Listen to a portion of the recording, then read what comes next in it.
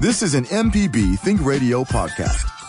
To hear previous shows, visit mpbonline.org or download the MPB Public Radio app to listen on your iPhone or Android phone on demand. From MPB Think Radio, this is Money Talks. I'm Kevin Farrell, here with Chris Burford, credit counselor and educator for ClearPoint Credit Counseling Solutions, and Ryder Taft of New Perspectives, sitting in for Nancy Lottridge Anderson. It's time for us to help you with your personal finance questions. We'll tell you 8 ways to improve your credit score heading into the new year. Plus, we'll give you some financial resolutions for 2017. To call the show this morning with your comments and those personal finance questions, it's 1-877-MPB-RING. Our phone number is 1-877-672-7464. Or send an email to money@mpbonline.org. You're listening to Money Talks on MPB Think Radio.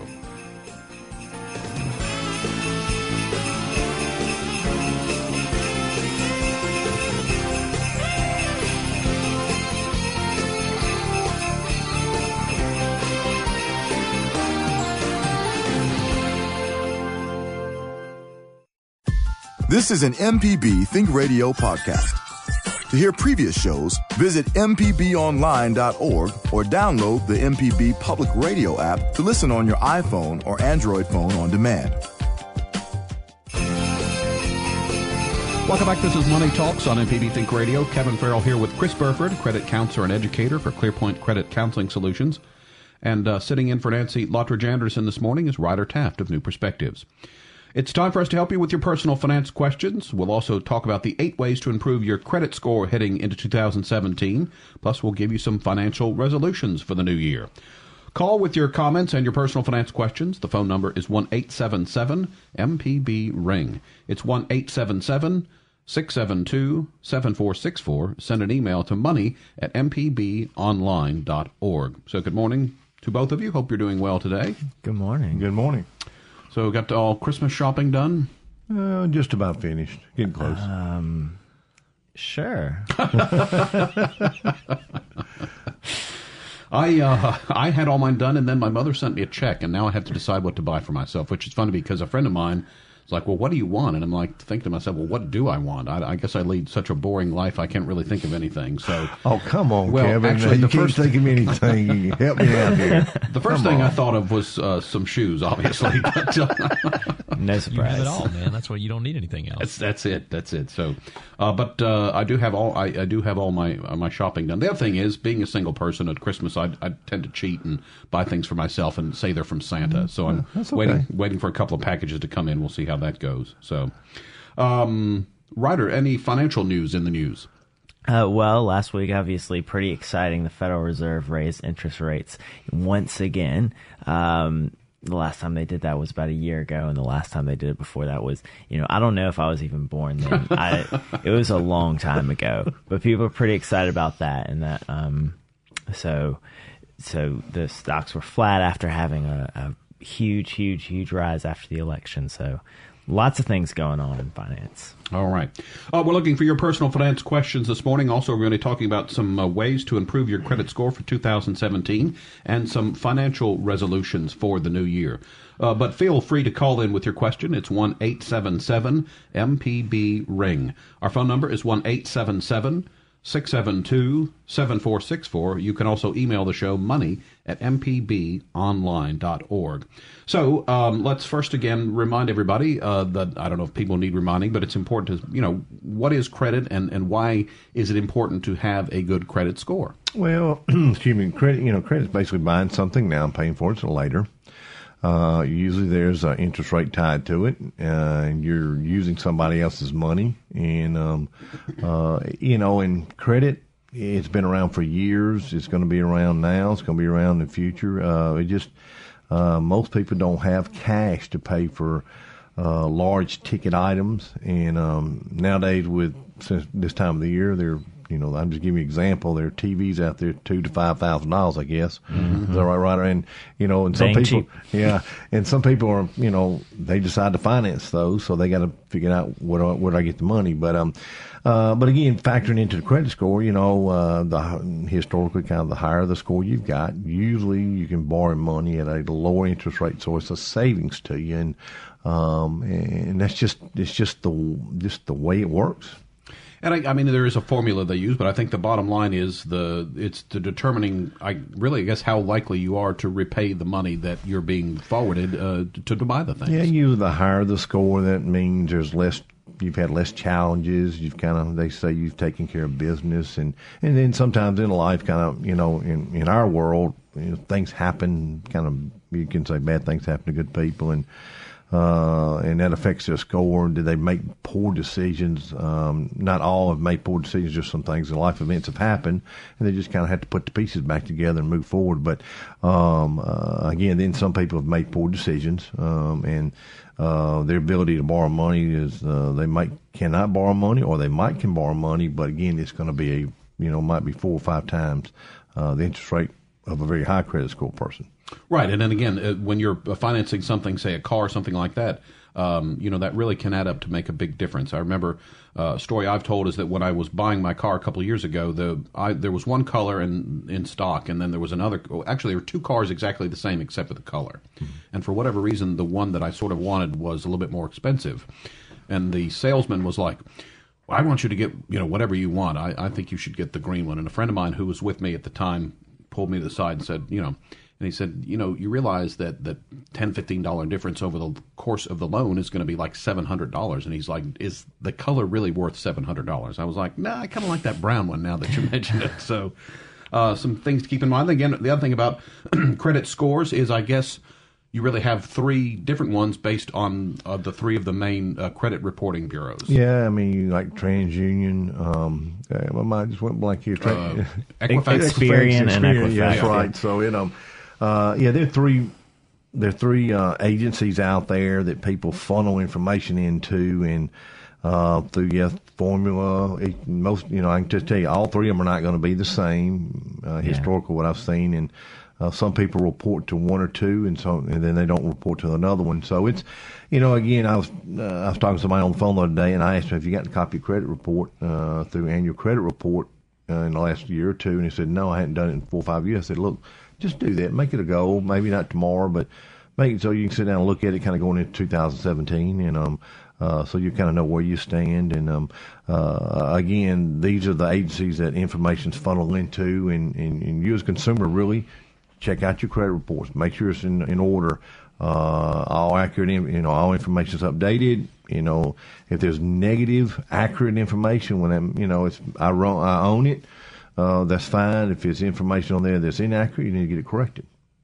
And I guess again, each of the bureaus has their proprietary method for creating the score, but the score should be fairly close. I mean, if one score is higher or lower, out of whack, you probably would certainly need to investigate further. Yeah, if there's a swing of 80 to 100 points, that might be.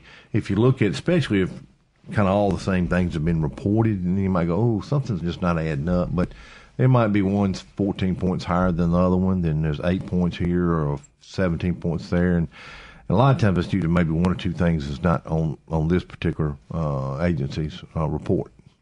So, Ryder, you're a bit younger than Chris and I are, an understatement for sure. But what about sort of a feel for folks in your age bracket? Is the idea of credit, is the importance of maintaining good credit and that sort of thing kind of a prevalent idea?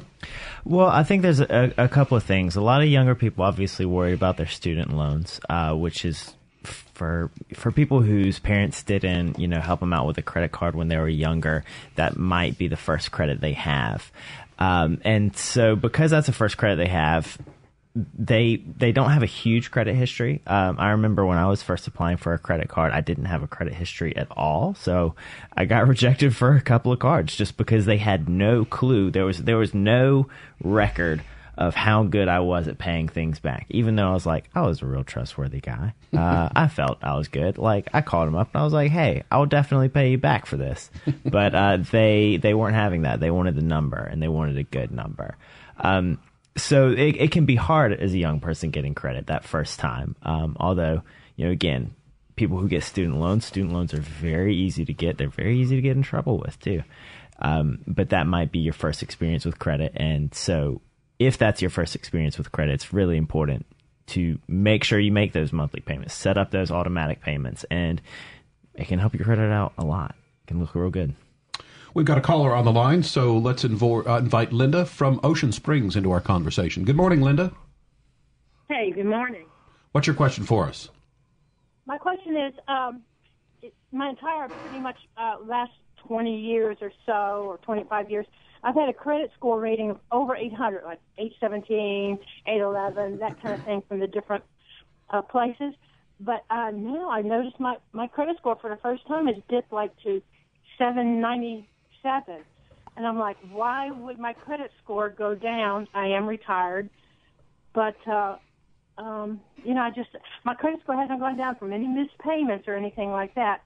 I did call and ask them about it, and they said something about I needed to maybe make another purchase on time or something, because I pay all my my credit cards off immediately, so I don't get any interest.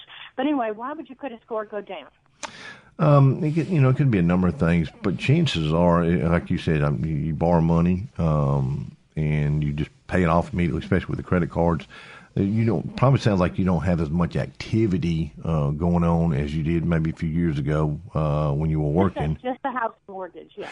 Yeah, and that makes sense. And I'll say this: let's just pretend, example, if it was a year from now, you paid off the house mortgage, you go another 7 or 8 years, and you never borrow money over that 7 or 8 years. It could be everything rolls off, and you go, well, I have nothing there. There's no history, and then you go to, so why don't we go buy a car? And they say, well, I can't buy a car. So it might be, again, just continue to do what you're doing. It might, it might drop down a little bit more, but I don't see it continue to go down 15 and 20 points every 3 months and 6 months, and next thing you know, you're down in the 600s. I don't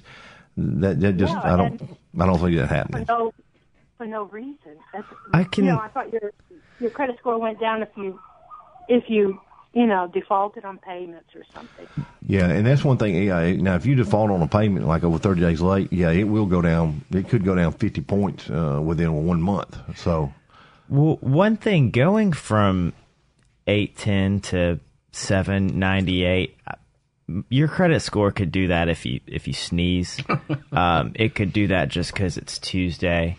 That's not a move to be concerned about, but a couple of things that might be happening in your retirement that can have an impact. One, like Chris said, if you just haven't used your credit enough, maybe there's a card, you just haven't even used it for 2 years. Maybe you've closed an account. Maybe there's been a soft inquiry, which has involved some sort of checking on your income, and the credit card company said, okay, she's in retirement, she's making less reliable income, we're going to maybe lower her credit limit a little bit. And so those are all sort of things that can happen, which are totally non-events, but could move it a few points, which again, moving a few points is, it happens literally all the time. If you're in the 790s to 800s, you should, with a bank or whatever you think I want to go finance, and I'm making a big assumption here. You're probably not going to want to borrow money. You still have amazing credit. Yeah. Let's not forget. So. All right, Linda, thanks for the call. Yeah, the 790 is a great credit score, so be good for your success. Kudos to you for doing that. And also, I would just, as we said, possibly even less income in retirement might be enough to kind of, lower it a couple of points. We need to take a quick break. When we get back, we've got Debbie on the Gulf Coast ready to ask her question. We've got an email coming in, and we've got some open phone lines for your question. The number is 1-877-MPB-RING. Our phone number is 1-877-672-7464. We'll be back with more after this. And everyone telling you be of good cheer. It's the most wonderful time of the year. It's the happiest season of all. Podcasts of your favorite MPB Think Radio programs are available now. With any podcast app, you can search, subscribe, and never miss a second of MPB Think Radio.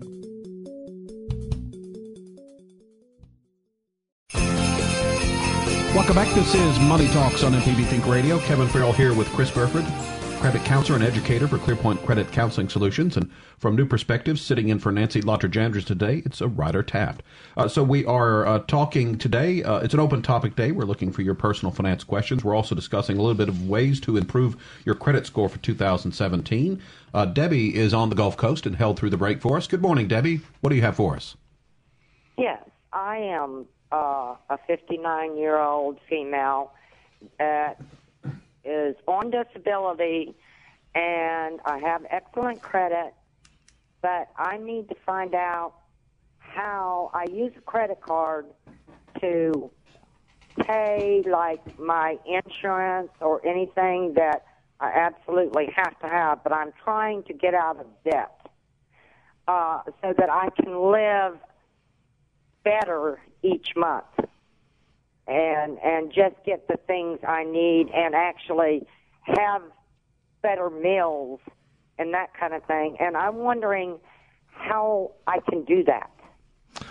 Debbie, you just asked me, you said you're on disability income. Is your income enough? If you could put up the credit card for a couple of months, and I'm not saying miss a payment, but don't use it, could you make it through the month on just your income only to cover all your bills? Absolutely. But and I do put it up for months at a time, but every 6 months I have to use it to, like, buy my insurance, car insurance. I'm just using it only for things that I absolutely have to have, you know.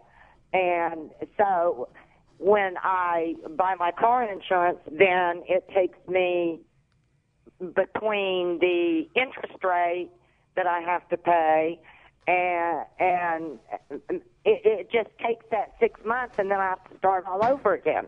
Okay, yeah. So basically your income coming in on a monthly basis and your basic living expenses is pretty tight, just off that, right? Is that correct? It's very tight. Yeah, I mean, and I feel confident, off the top of my head, just kind of hearing you, that you're probably watching your dollars, your expenses pretty closely. And I'm just being upfront with you. It might be that you try to somehow, if you can, look at it really close. And if you could set aside a little bit of money each month. Now, again, I know you're running it really tight, but when that cycle comes back up on that insurance, maybe you've got enough money saved up to where you can pay cash or pay for the insurance and get away from the card. I think, set a goal that run a budget first, really look at it. And if there's money left over out of your budget, what you're looking at on a monthly basis, try to challenge yourself, to set aside a little bit each month.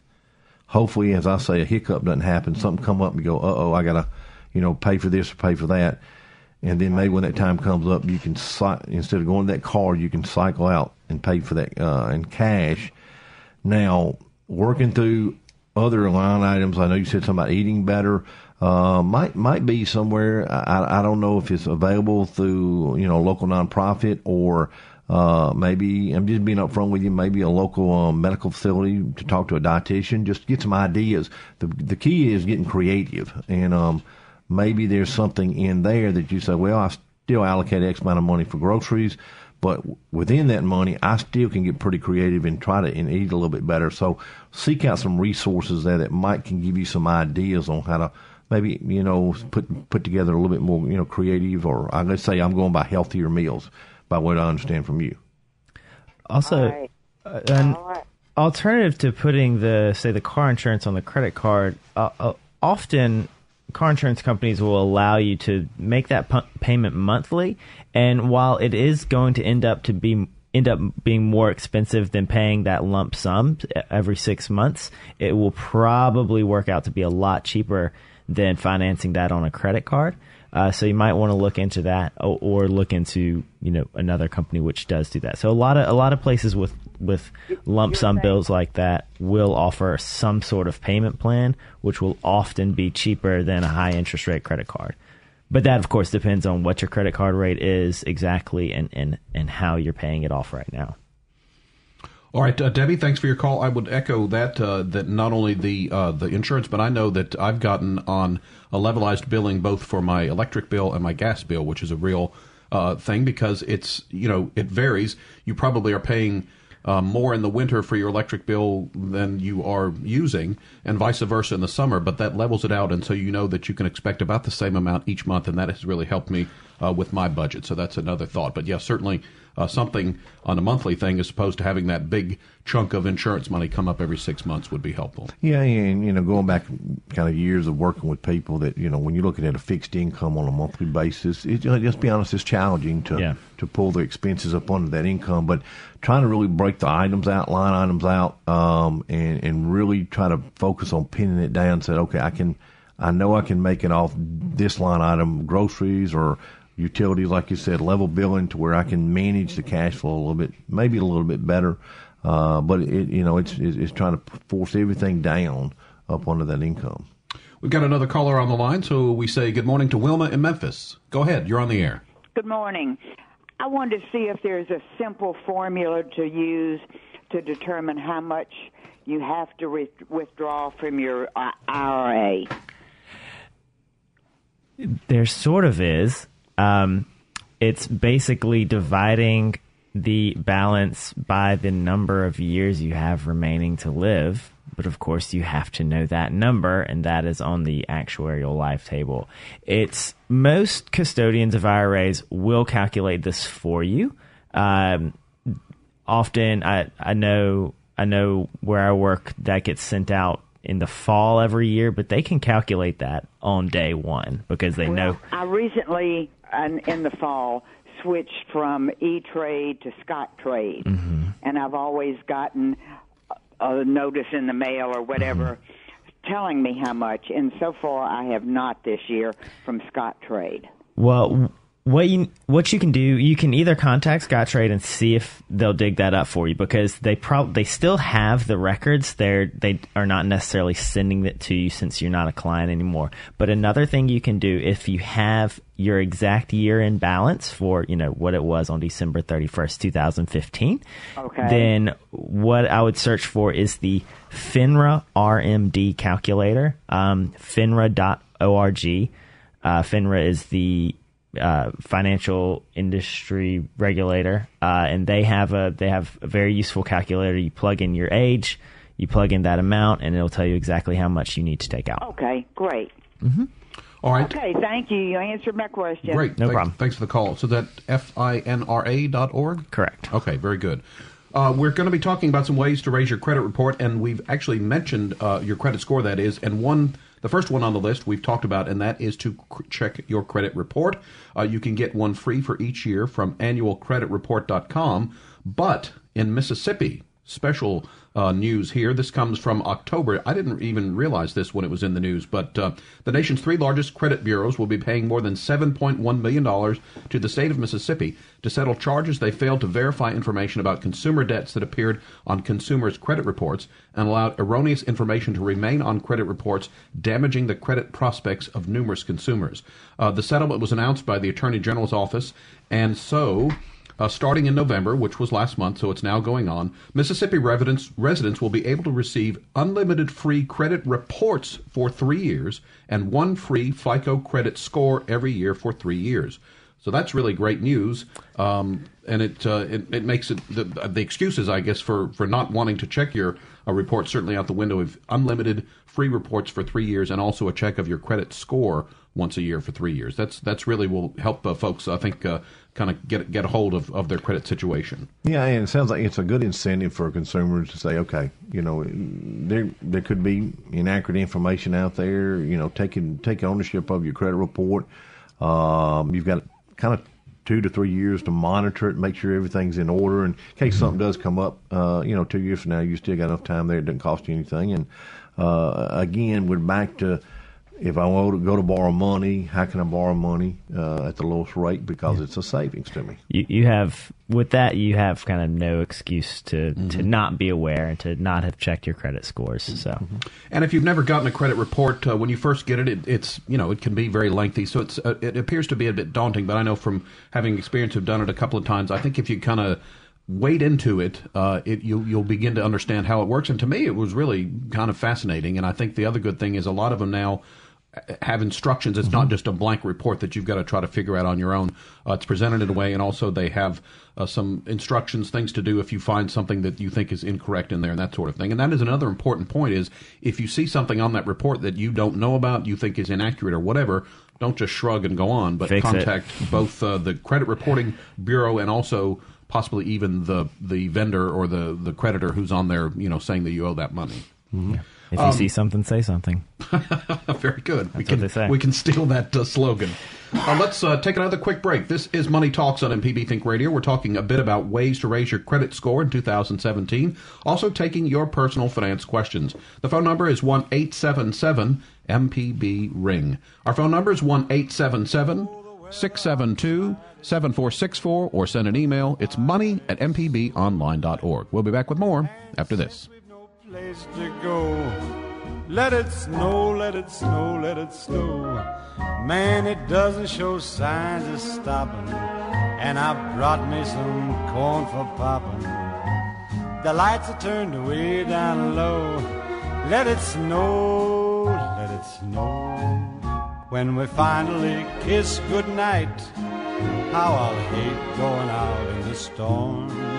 But if you really your home for the arts and music is MPB Music Radio. From classical to bluegrass and everything in between, MPB Music Radio has a sound for every ear. For information on where to find MPB Music Radio, visit mpbonline.org.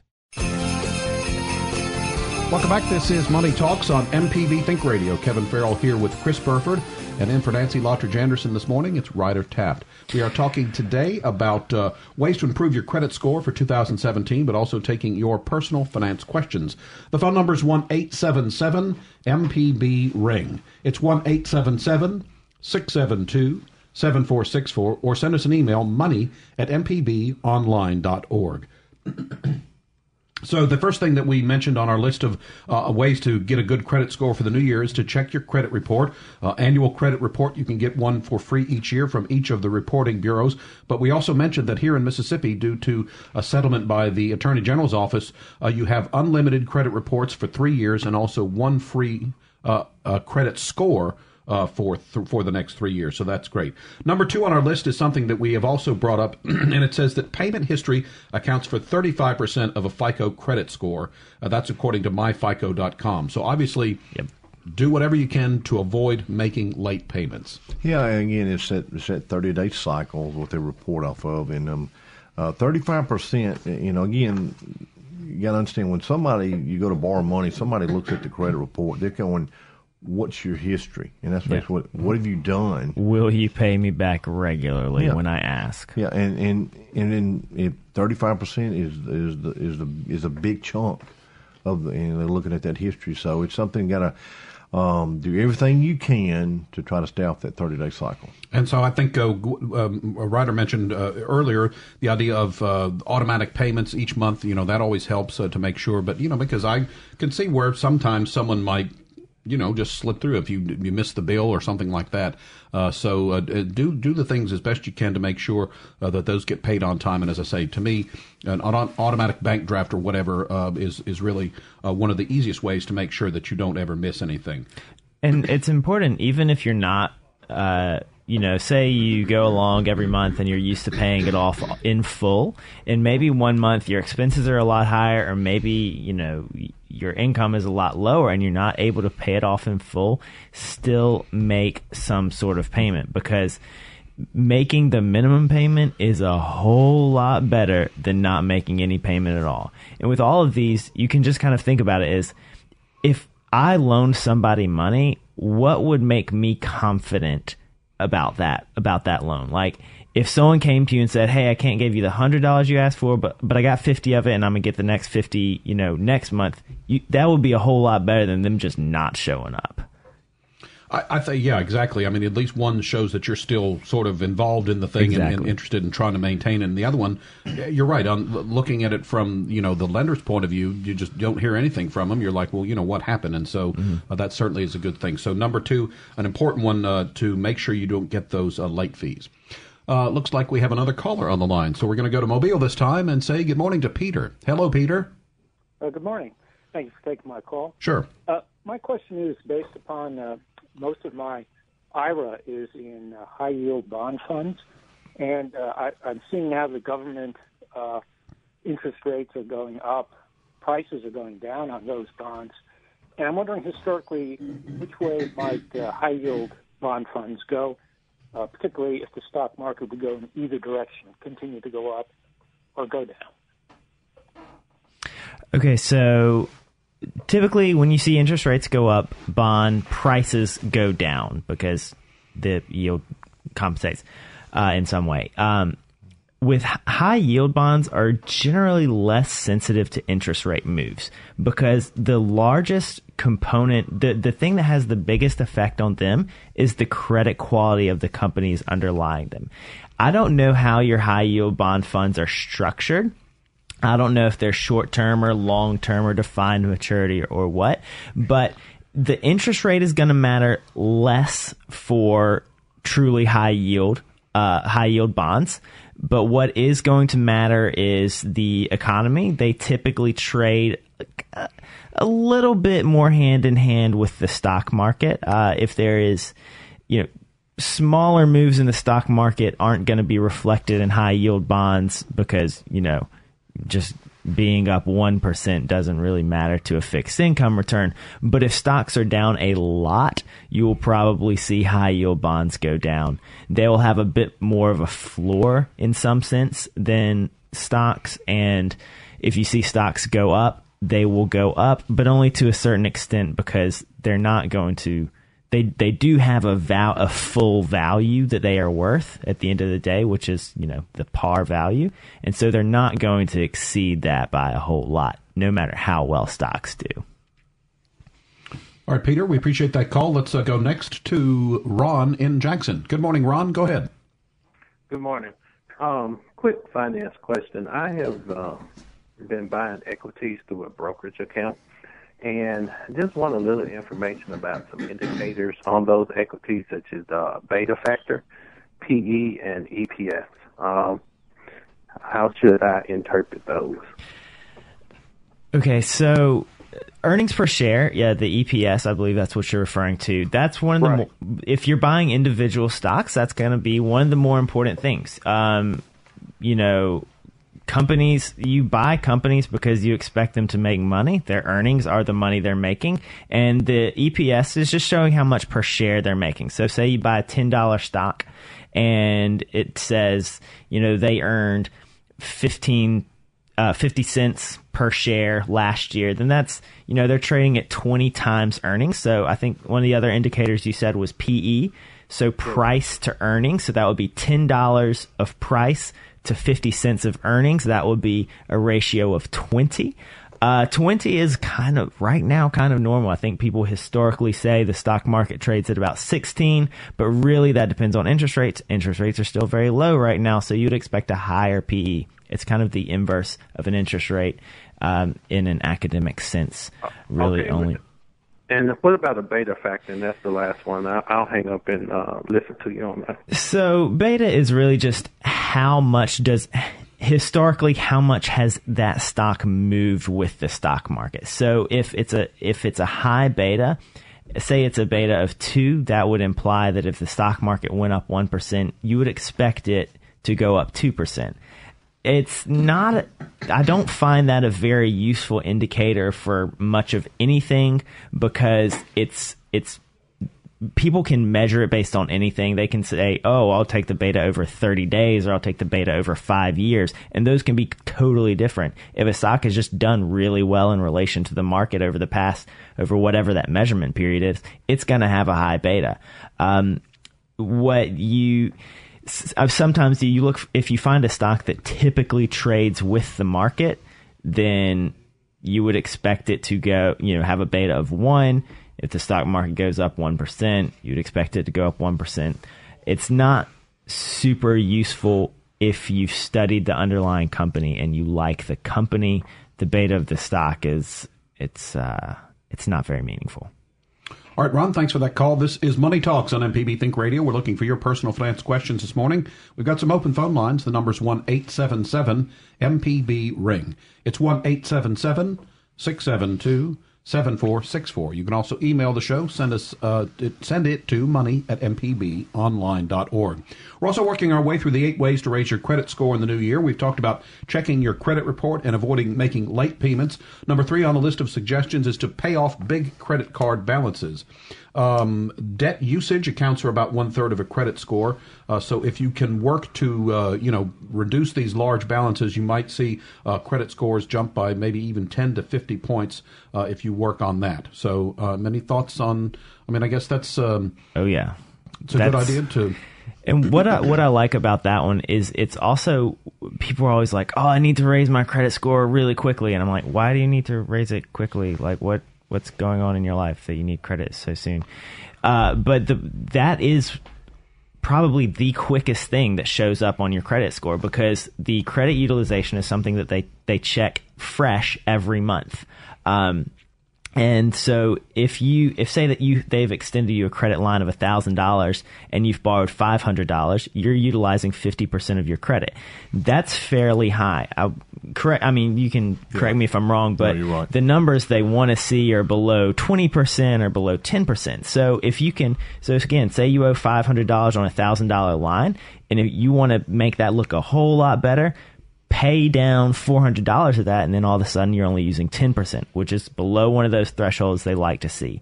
And another kind of sneaky way to do it, you can, of course, if you're thinking about the fraction here, you can raise your credit utilization ratio, credit limit, and that will also lower your credit utilization ratio. I always hesitate to recommend that to people, because if you can't handle having a higher credit limit, if you're just going to spend that money, that's a bad thing. But if you're already using your credit very well and you only spend, say, $500 a month, if you double that credit limit and still only spend $500 a month, you've divided your credit utilization ratio by half. So either paying down that credit card balance or raising that credit limit is a fairly quick way to have a big impact on your credit score.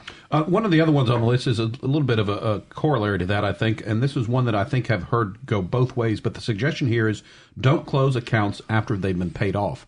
The idea is, again, if you've got this total amount of credit available to you, if you have something with a zero balance, that credit limit of, $10,000 is still on there. So right. Again, it's lowering that ratio. Yeah, and it's still an active account. We've had that question before that, somebody said, well, I've got 5 or 6 credit cards. I don't need but one. Should I close out the other 5 now? And we say, well, yeah, I like to say, what's your goal out of it? Will you use it over the next 2 or 3 years? And if you say convincingly, no, I won't be using it, stagger closing them out, maybe, but I'd still keep a couple, keep a couple open and active, because that's current volume.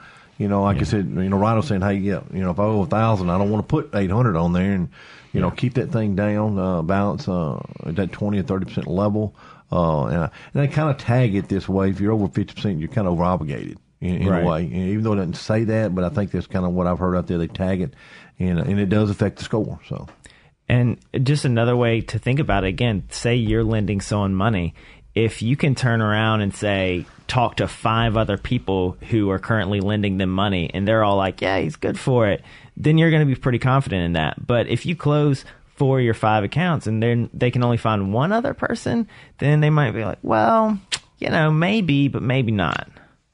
Very good. I like the way we're kind of looking at it from the loaner's point of view, too, because I think that helps us understand some of these things. That's like if you and I went to lunch 5 times in a row, and you bought my lunch 5 times in a row, you're going to get tired of loaning me lunch. And you're going to tell me, Chris, I don't want to go to lunch with you anymore. That's right. So you got to pay for lunch every once in a while. That means you've got to find someone else to buy you lunch. That's right. Hey, let's take one last break this hour. We are on Money Talks this morning, taking your personal finance questions and also talking about some ways to improve your credit situation for the new year. If you'd like to join the conversation, the phone number is 1-877-MPB-RING. It's 1-877-672-7464. Back with more after this.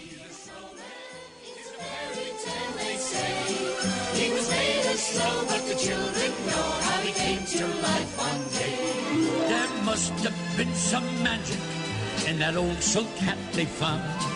Oh, when they placed it on his head, he began to dance around. Frosty the Snowman was alive.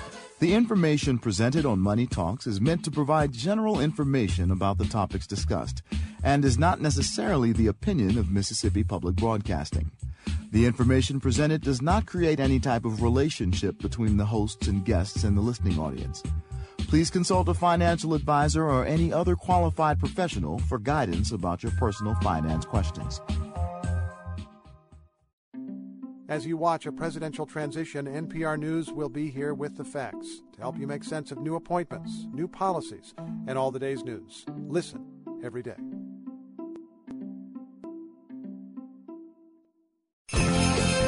Welcome back to Money Talks on MPB Think Radio. Kevin Farrell here with Chris Burford and Ryder Taft of New Perspectives. We are talking today about your personal finance questions. It's been an open topic day. We've been getting some good questions, but we've also been talking about ways to improve your credit situation for 2017.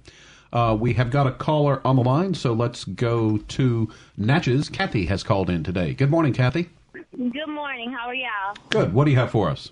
Well, I didn't catch your whole show this morning, but the thing about when you have a hard inquiry, soft inquiry, or hard inquiry last on your report for 2 years, and asking you about when is it bad, how many is bad. But my main question is, I was told by somebody last year that, okay, just say you're going to buy a house or you're going to buy a car. If you go to those loan agencies, the banks or whatever, all within 10 days, trying to figure out which one you're going to use, that it only counts against you once as a hard inquiry if you go within 10 days to those several agencies. Is that correct? Yeah, I know on automobile, I think there's like a 14-day window. I think that's correct, 14 days. If you go in a dealership, they try to shop you to 6 or 7 lenders. After that 14 days kind of rolls through, it just comes up to like one inquiry as a hard inquiry, and instead of being 6 or 7 hard inquiries. So that's a change. Now, in the mortgage world, I'm going to be honest with you, I think there's something in place. I just don't know what window of time it is there. But still, what I try to tell people, if you're going to go borrow money, do a little homework on the front end. Make some phone calls, ask around. And see whether it's the bank or a credit union and I'm talking kind of really around a car more than anything. And you can do it around the house too, and just and then when you go in, you may be a little bit more prepared, especially if you know your score and you feel like that I can get a very competitive rate, and I can kind of talk the talk in a way. I do think historically you do come out a little bit better. All right, Kathy, thanks. Go ahead. Okay, well, thank you. I appreciate that answer. All right. Good to hear from you. Thanks for the call. And just a reminder, a hard inquiry is something that you are actively seeking out credit of some sort. A soft inquiry is one of those where, say, some company that wants to give you a credit card is making inquiries to see if they think that you're worthy enough. And when you get those credit card offers in the mail, those are the results of the soft. Yeah, historically soft could be a marketing check in a way, or either it could be you've got existing business in place, and they in their contract they do a little annual check on you, and it doesn't affect the score. But yeah, the hard inquiry is I'm going and I'm actively seeking to borrow money. Okay, we've got another caller on the line. We're off to Belzona. Karen has called in today. Good morning, Karen. Go ahead, please. I would like to know which credit cards are the best to pay off. I have a zero balance on the store credit cards or the major credit cards. And I'm thinking kind of more in the credit score world. I mean, both of them are looked at as cards, and they've got credit limits and interest rates. I'm gonna kind of pull you over into this box, like I say, and say maybe if you want a store card, which is the best store card and which might be the best non-store credit card to keep, and then maybe over a period of time work toward there. But both of them are going to really look on the bureaus. They're going to show up as credit limits, active, and you just make sure you pay them on time. From a budgeting standpoint, if you have all different interest rates on there, which, I mean, interest rates can be wildly different. You might have one with 12 and you might have one with 36% interest. Often I find store credit cards have higher interest rates, but check to see what the interest rates are. And if you're carrying a balance, you're going to make the biggest impact by paying the one with the higher interest rate. Okay, that's what I was told. I was trying to make sure that was correct. Absolutely. Okay, thank you so much. Thanks, Karen, for your call. Let's go finally this hour to Corinth. James is on the line. Good morning, James. Good morning. I have a quick question about a mortgage. Okay. I'm buying a home, owner finance, making all the payments and everything, but it's not helping my credit at all. And I'm trying to figure out how I can get it on a mortgage or, a bank note or something that will impact my credit as I'm paying this off. An owner is not going to report to the credit agency. If you borrow $50 from me, I'm not going to call FICO. I'm not going to call Experian about that. That's just the way it is. I'm not even set up to do that. But Chris might have some more ideas. I'm trying to get it on some type of mortgage somewhere, or something. Yeah, honestly, to do it, what you're going to have to do is refinance it out and pay off the owner financing person or entity or whatever that is, and then go to a bank or credit union or somewhere that will report it to the bureau. That's what you're going to have to do. And then on the other hand, honestly, is it you got to sit down and reevaluate it. Is it in your best interest to do that? Still, you got to look at the numbers. Yeah. And if you're doing owner financing because you had a hard time getting credit before, and you can find a banker who you can work with. I've been really lucky to work with mortgage officers who, would really go to bat for me if they needed to, and they have. And so, if you go to a mortgage officer and explain that you've been owner financing and you've been paying regularly, and you can get, the owner who you've been paying to kind of vouch for you a little bit, they may be able to find something that works for you, especially if you've already paid down and you already have some equity in the house.